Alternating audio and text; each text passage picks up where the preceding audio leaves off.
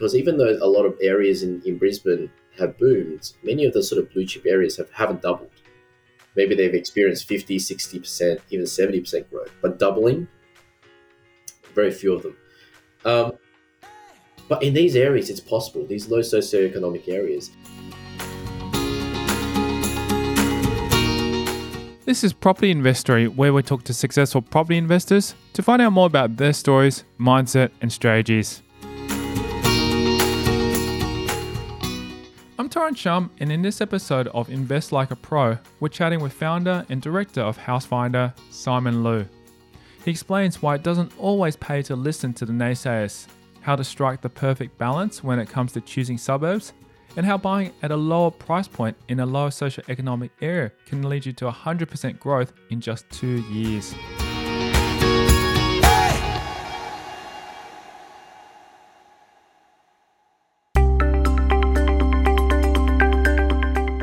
While areas in Brisbane such as Logan, Woodridge and Crestmead may not be beachside, they're certainly worth taking a ride on, as long as you know how to surf these particular waters. Liu recognises buying in a low social economic area is difficult for some investors to consider, but the benefits and rewards at the end of the ride can be pretty darn swell. As property buyers, we're always conditioned to buy the best we can afford. You know, the best areas, the best house, the best street, and in many ways, the best in terms of how we or our family and friends perceive that property. I think for a lot of us, you know, I don't want to say it's like an insecurity that we all have, but you know, it's a massive purchase for anyone, and I think it's natural to want to be proud of that purchase in terms of being able to tell your family and friends that, oh, I bought this amazing house in this amazing suburb. But in my experience, and with a experience of a lot of my clients and colleagues and people who are, you know, professional investors, I guess you can say, that doesn't necessarily translate to the highest performance of property investing. So what I mean is, using my example, when I started buying properties in you know, from day one, you know, I was gravitating towards, okay, I went to a mortgage broker, found out exactly how much I could borrow, and I was looking at properties at the absolute max of that affordability, and I was also focusing on compromising on the property itself to maybe getting to a quote unquote better suburb. So at the time, you know, the best suburb I could afford was an area called Ryde in Sydney. And you know, instead of buying a house maybe further out west, which I should have, I ended up with a little 2-bedroom unit, you know, instead. Yeah, this was in West Ryde, if I'm not mistaken. Yeah, this one was in West Ryde, correct. That's right. I remember this story. I still own it, by the way. I've had the opportunity to sell it, but I thought it's my baby. It's my first baby. You got to keep that, yes. Interesting. I talk about being unemotional, but here I am being emotional about it. Look, when you get to a certain point, you can, you know, afford to be a little bit emotional about something. So it's all good. It's a balance. Yeah, it's a balance. Yeah, you know, when I bought this property in West Ryde, you know, it was negatively geared, negative cash flow. At the time, I paid way too much for it. And in hindsight, even now, when I'm looking at all the massive boom that Sydney has experienced, and if I had just put that money into an area that was possibly a little bit lower socioeconomic at the time, not only would have it had paved a way for me to grow a larger portfolio, but I would have made a lot more money on that particular property as well. Can you just explain to the listeners what a lower socioeconomic would be sort of reference to, so people can kind of understand? In any major capital city, or in any area really, there are good and bad areas, or perceived good and bad areas. And then there's a lot of stuff in between as well. So, you know, a lower socioeconomic area is an area where it might be a large mix of renters. It might have, you know, at least printed in media, or at least, you know, the perception of that area is considered high crime rates, lower socioeconomic, maybe the demographics of the population living there is not as desirable, if that makes sense. And it's an area that normal sane people would naturally gravitate out of. They don't necessarily want to get into it, especially from an investment property standpoint. But I'm going to use, Logan as an example, because Logan, literally 2 or 3 years ago, was one of those areas. If you jumped online, did your research on forums and things like that, it was bashed to death. It was one of those areas that people were like, "Don't ever buy there. It'll never do anything. It will never go up." The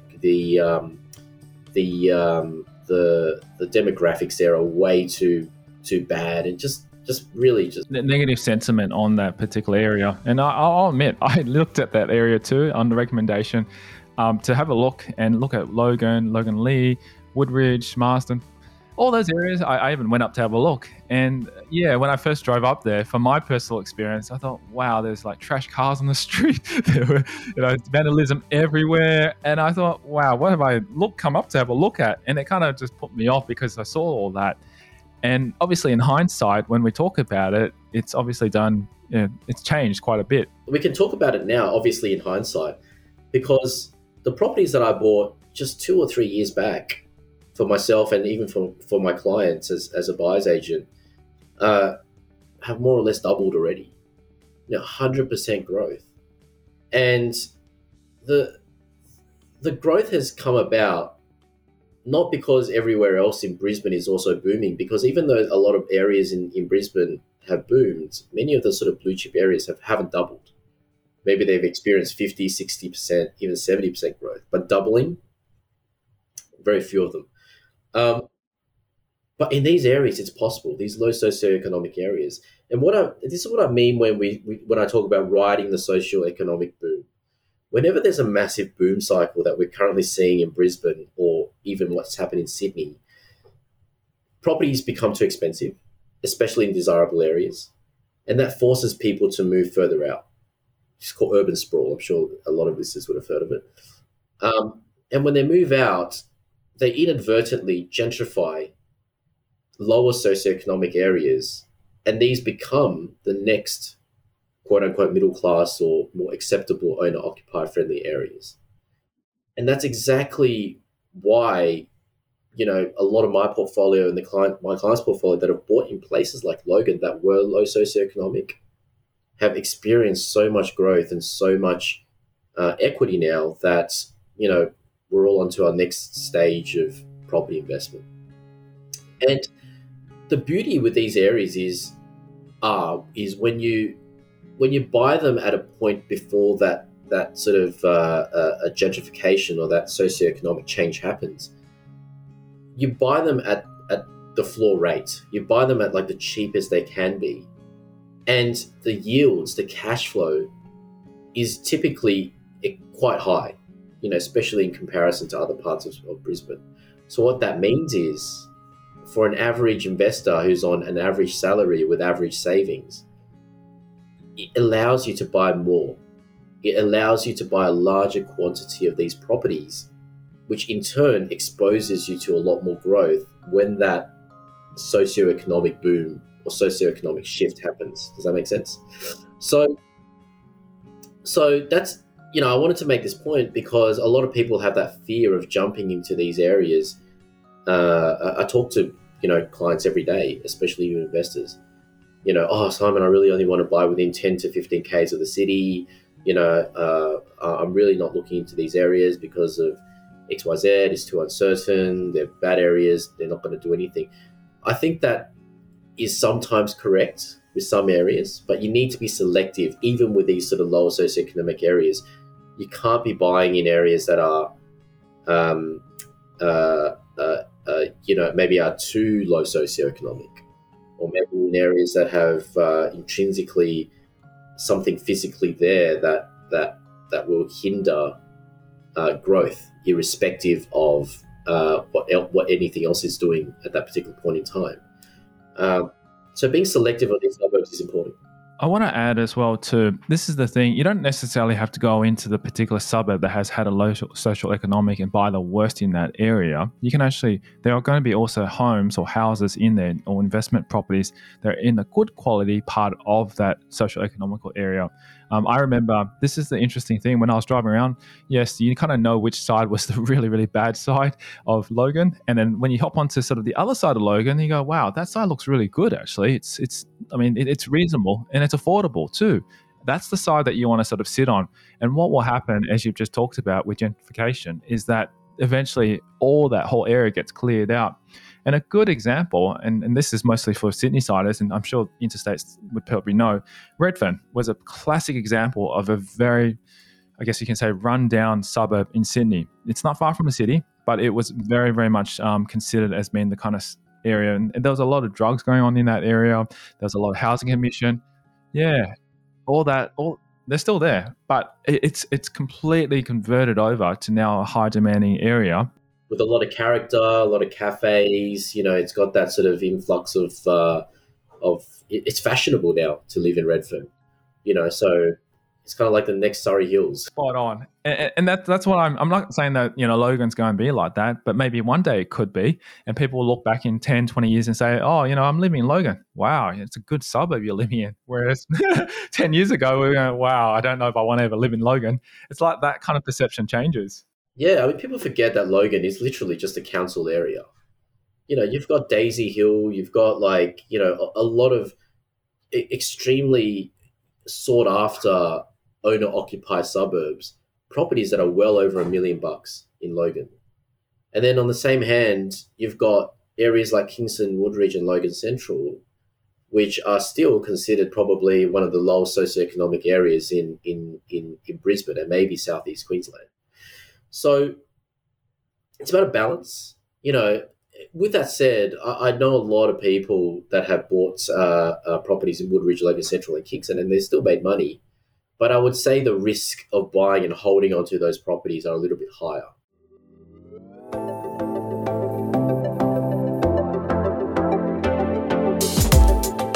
Coming up after the break, Lou delves deeper into how that social economic boom works. When you get into that kind of feel, I think it kind of sets you up for experiencing that growth a lot sooner. You know what I mean? Like sooner rather than later. How we learn about building materials the hard way, but it was far from the end of the world. But it's still rented. It's still producing cash flow. It's a very good tenant, actually, might I add.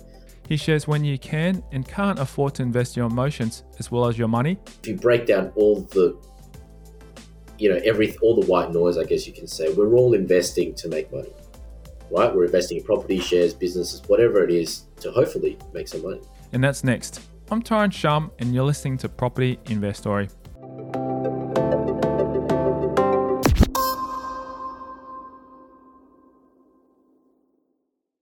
Have you been looking for months and getting frustrated that each property you've seen seems to be a lemon? Or are you after distress, off-market, high cash flow properties in high growth areas, capital city locations? If you answered yes to either of these questions, you are not alone. For being a loyal listener of the podcast, Simon Lou is offering a free 1-hour strategy session normally valued at $500 to help put together an actionable property plan. To get your free strategy session, simply visit housefinder.com.au and fill out the contact form or call Simon directly on 0415 626 342 and quote Property Investory.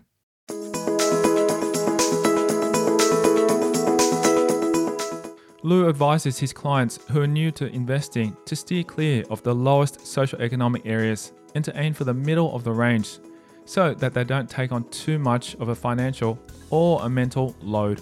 So if you start off with a bunch of properties that are super low socio, the boom hasn't happened yet, and you're exposed to bad tenancy issues, a lot of maintenance issues, it's going to mentally stop you from pursuing more properties and ultimately reaching your goals.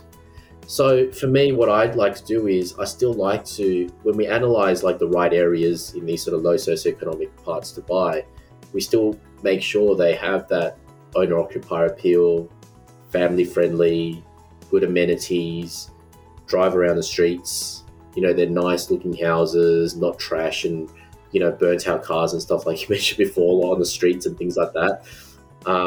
So those are the areas that are next in line to gentrify. When people get priced out, when your mum and dad gets priced out of an inner city Brisbane and they're forced to, well, not forced, but they decide to buy into more affordable settings, they do that same drive around and they go, oh, you know what, Kingston, Woodridge, Logan Central is very run down, but Logan Lee, Eden's Landing, Bethania, Crestmead, Marsden, Browns Plains, like these areas are, quite nice. Driving around, they're just a standard house, standard suburbia, so when you get into that kind of feel, I think it kind of sets you up for experiencing that growth a lot sooner. You know what I mean? Like sooner rather than later. So yeah, that's called riding the socioeconomic boom. And the socioeconomic boom typically happens in line with a property boom cycle. Like I said, it's tied very closely to affordability. When a city booms, the inner city parts go first, or at least in this example, using Brisbane, the inner city parts went first. And then it's getting filtered out into these sort of outer areas. If you bought several of these properties a few years ago, even today, I think there's still so much opportunity in Brisbane, which we're definitely still picking up. I think you kind of just expose yourself to more growth. Yeah. What I'd like to ask, since we are talking about you and your portfolio and what you've experienced as well, are you able to share with us maybe two of your properties that you might know at the top of your head that you purchased in those areas that have shown some really good, examples to say? Because I remember when I was looking, this was maybe about 10 years ago, we could have picked up properties for about 180, 220. I remember you posted in the property chat, you're picking them up like peanuts. And that's like just going to a candy store. I don't know how much they're worth now, but my gosh, those were good times. I'm a very stubborn investor. I bought these properties and look, they were really crappy houses when I bought them, but I bought them cheap. And I bought them in suburbs like Crestmead. I bought them in suburbs like Logan Lee. And when I was buying them for around about the $230,000 mark. This was maybe 5-6 years ago. And they achieved very little growth, honestly, during that immediate time frame. And when I bought them, they needed a bit of work. We'll talk about a property I bought over at Logan Lee. It was an old Besser block house. It was on a big block of land, 985 square meters or something like that. Fairly close to Logan Lee Station, all that kind of stuff. But being Besser block, this was like my third or fourth property. So I was still quite new to investing. And I thought Besser block was great because I knew I was buying a low socio area and I knew that tenants couldn't punch holes in the wall, because it's literal concrete. But what I didn't know was Besser block is extremely prone to cracking. Okay, so it's very slight movements in the ground, which all houses settle over time. Anyway, there's massive cracks throughout the entire property now, which has been like filled in. Obviously, it's tenanted, so I have to fill them in with like a special kind of sealant. It's a pretty shoddy house, put it that way. But it's still rented. It's still producing cash flow. To very good tenants, actually, might I add. $230,000 we paid for this house, and now literally, I would say maybe about 3 or 4 weeks ago, we had a knock on the door. An agent called me up and said, "Hey, I had someone wanting to buy it for $600,000." Because of the land potential. And anyone who knows Logan Lee knows that $600,000 for a property with decent land in Logan Lee is not far-fetched in this market.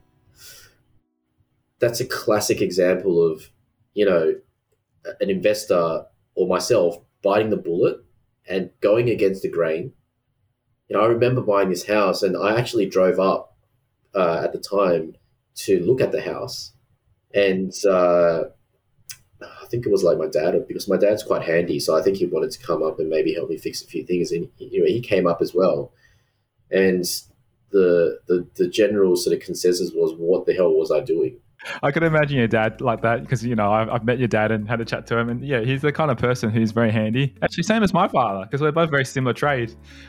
And my father would have said exactly the same thing. He would have told me. And I would have listened to my father. That's the thing about it. Looking back now, all respect to him, but they're not property investors. They're coming from a point of care. They're coming from a point of what they know,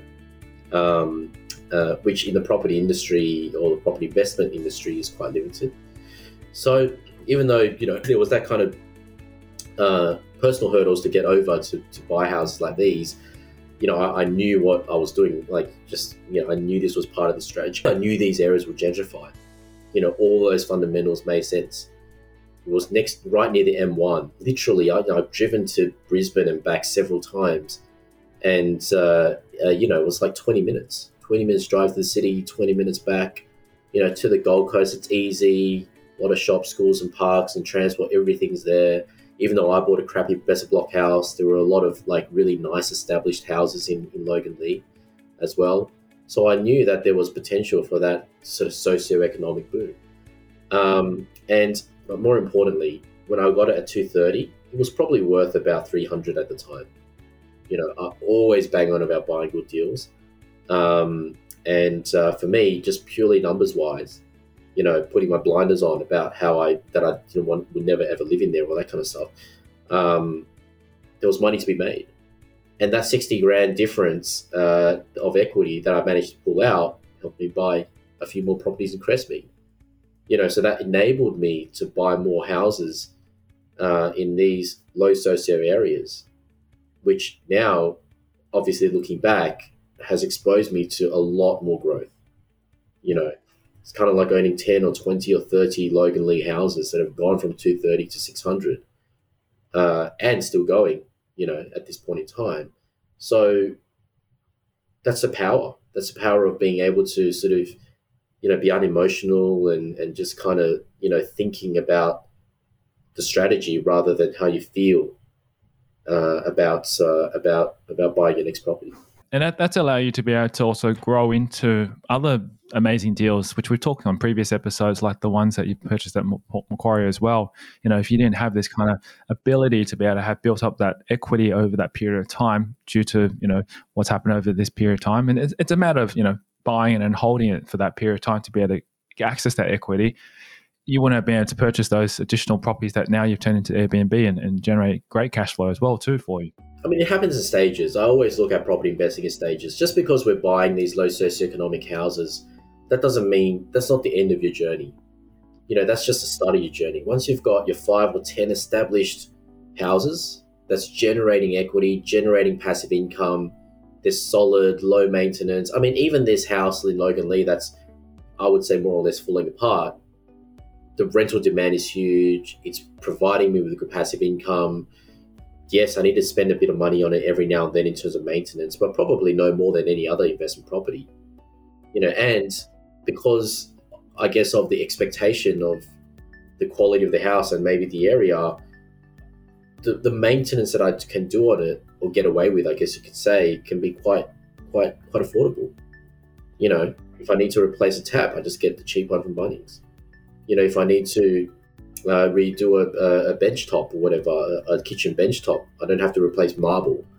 I can just go again to Bunnings and get some like a one of the more sort of affordable options and just. Why would you need to? It's a tenant's property. You just put the basics that they need and they're happy. And, that's the most important thing. Once you establish that portfolio of, 10 properties and you got that going, then yes, you can target your inner city fancy renos like you see on the block. You can do it properly, or you can target, instead of doing like little subdivision sites, you can do maybe four or five subdivision blocks, which obviously yield a lot higher returns. Or maybe you can get into blue chip renovations. Maybe you can get into commercial, like large scale commercial properties that actually give you decent yield. So property for me has happened in stages. I've got my initial stage where I've got that set and forget, bring in my initial passive income. If all else fails tomorrow, I can live off. And then now I have the financial luxury to target more risky and maybe higher return projects as well. I think what was also good that you touched on briefly, and we'll go into a little bit more depth about this, is the mindset behind it. Because at different stages of your journey, you'd have to change your mindset to fit, I guess, to ensure that you can overcome some of the challenges. As you said, some people who you don't recommend when they're starting out at the beginning of the journey not to go and buy into those lower socioeconomic areas, because mindset-wise, they're not ready for it. But because if you've done so many of those now, you're comfortable with that. You know what the risks are. Your mindset's in that headspace. It makes it a lot easier for you to transition. So I wouldn't mind just delving into that aspect about the mindset side of things, of how you've been able to, I guess, gradually overcome. Yeah. I was the same as any other investor starting out. Very emotional, all based on how I feel, based on the expectations of the people around me to buy these properties. A turning point for me was the realization that had I done things more unemotionally, I would have made more money. And that's what we all, like, if you break down all the, all the white noise, I guess you can say, we're all investing to make money, right? We're investing in property, shares, businesses, whatever it is, to hopefully make some money. And the realization that by being emotional about buying houses was an opportunity cost for me to not make as much money or make less money with buying these sort of initial houses, was kind of like a light bulb moment in my head, meaning that, okay, every property I buy from now on, can't be emotional about it. It's got to be about numbers. It's got to be about, unemotional factors that would actually generate profit, and that will enable me to build on that, build a portfolio on that. So, it's definitely a hard thing to do. I remember buying each and every one of these houses. As soon as you sign on the dotted line, the doubt creeps in. Did I do the right thing? What if these areas never experience growth? What if the houses are not up to standard? What if the tenants are bad? Whatever, all the things that people tend to worry about. Another thing that actually helps is the price point of these houses. Naturally in lower socio areas, the buy-in is a lot cheaper than obviously more expensive areas. And mentally, it's easier to get your head around the fact that, back then I was spending $200,000-$300,000 on these properties, but even now spending $500,000-$600,000 on a property is not as daunting as buying a $1 to $1.5 million property. The prospect of getting into that much debt, the prospect of having to pay the amount of interest on a larger loan, the prospect of seeing what properties are renting in that area and realizing the cash flow is so bad, kind of gave me a peace of mind. And coming from that last point as well, cash flow, I think that is another point that enabled me to overcome that hurdle, because when I was buying these houses for $250,000 to $300,000, they were yielding at least 6-7% rental yield at the time. So cash flow was great. And even now, when we're buying houses for clients for $500,000-$700,000, and they're bringing in $500-$700 a week in rent, on the interest rates that we're now when we do the cash flow analysis, they're all cash flow positive. So for me, especially when I was working 9 to 5, when I was still working 9 to 5 back then, having that sort of peace of mind that, okay, if it goes up, great. If it does nothing, fine. But even if it goes backwards, I've still got this cash flow coming in that's not going to put me on the streets. It's not going to jeopardize me in a position where I am struggling financially, or I have to sell the house, or whatever that case may be. So I think that coming back to the numbers definitely helps me make that decision, or take that plunge at the end of the day. It's absolutely so important when you mention that as well too, because when you actually have, say for example, a property that pays itself off without you having to put more money in, that gives you assurance that no matter what it does, you can sleep at night. Because I know what it's like to be in debt, and also family-wise to be in debt with so much when we purchased something that had such a huge mortgage on it, but it was also negative cash flow. And I think back in our generation, our parents' generation, I should say, they were hounded in saying, buy a negative for negative gearing purposes, or negative cash flow property for negative gearing purposes, so they can offset their high income. But looking back at it, it was probably a very, very bad loop or spiral to go into, because ultimately you just get into more and more debt that you won't be able to pay off until, hoping that the property goes up in price. We see this time and time again with people doing house and land packages and off the plan units. That is very physically appealing. I mean, who doesn't want brand new? But when you literally you don't even have to go that deep. You just look at the surface of it and realize, oh wow, I'm actually paying so much higher than what this property is worth for that feel good factor. Even if those houses go up in value, you're just playing catch up because you won't be paid way too much to begin with. So anyway, I think it's a pretty important lesson for a lot of people or a lot of investors to, especially when they're starting out, to learn.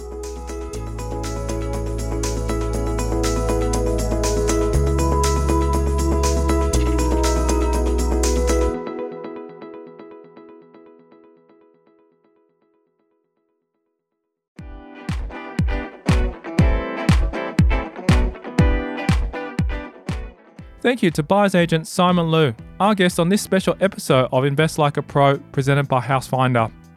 Also, for being a loyal listener of the podcast, I've asked Simon to offer a free 1-hour strategy session, normally valued at $500, to help you put together an actionable property plan.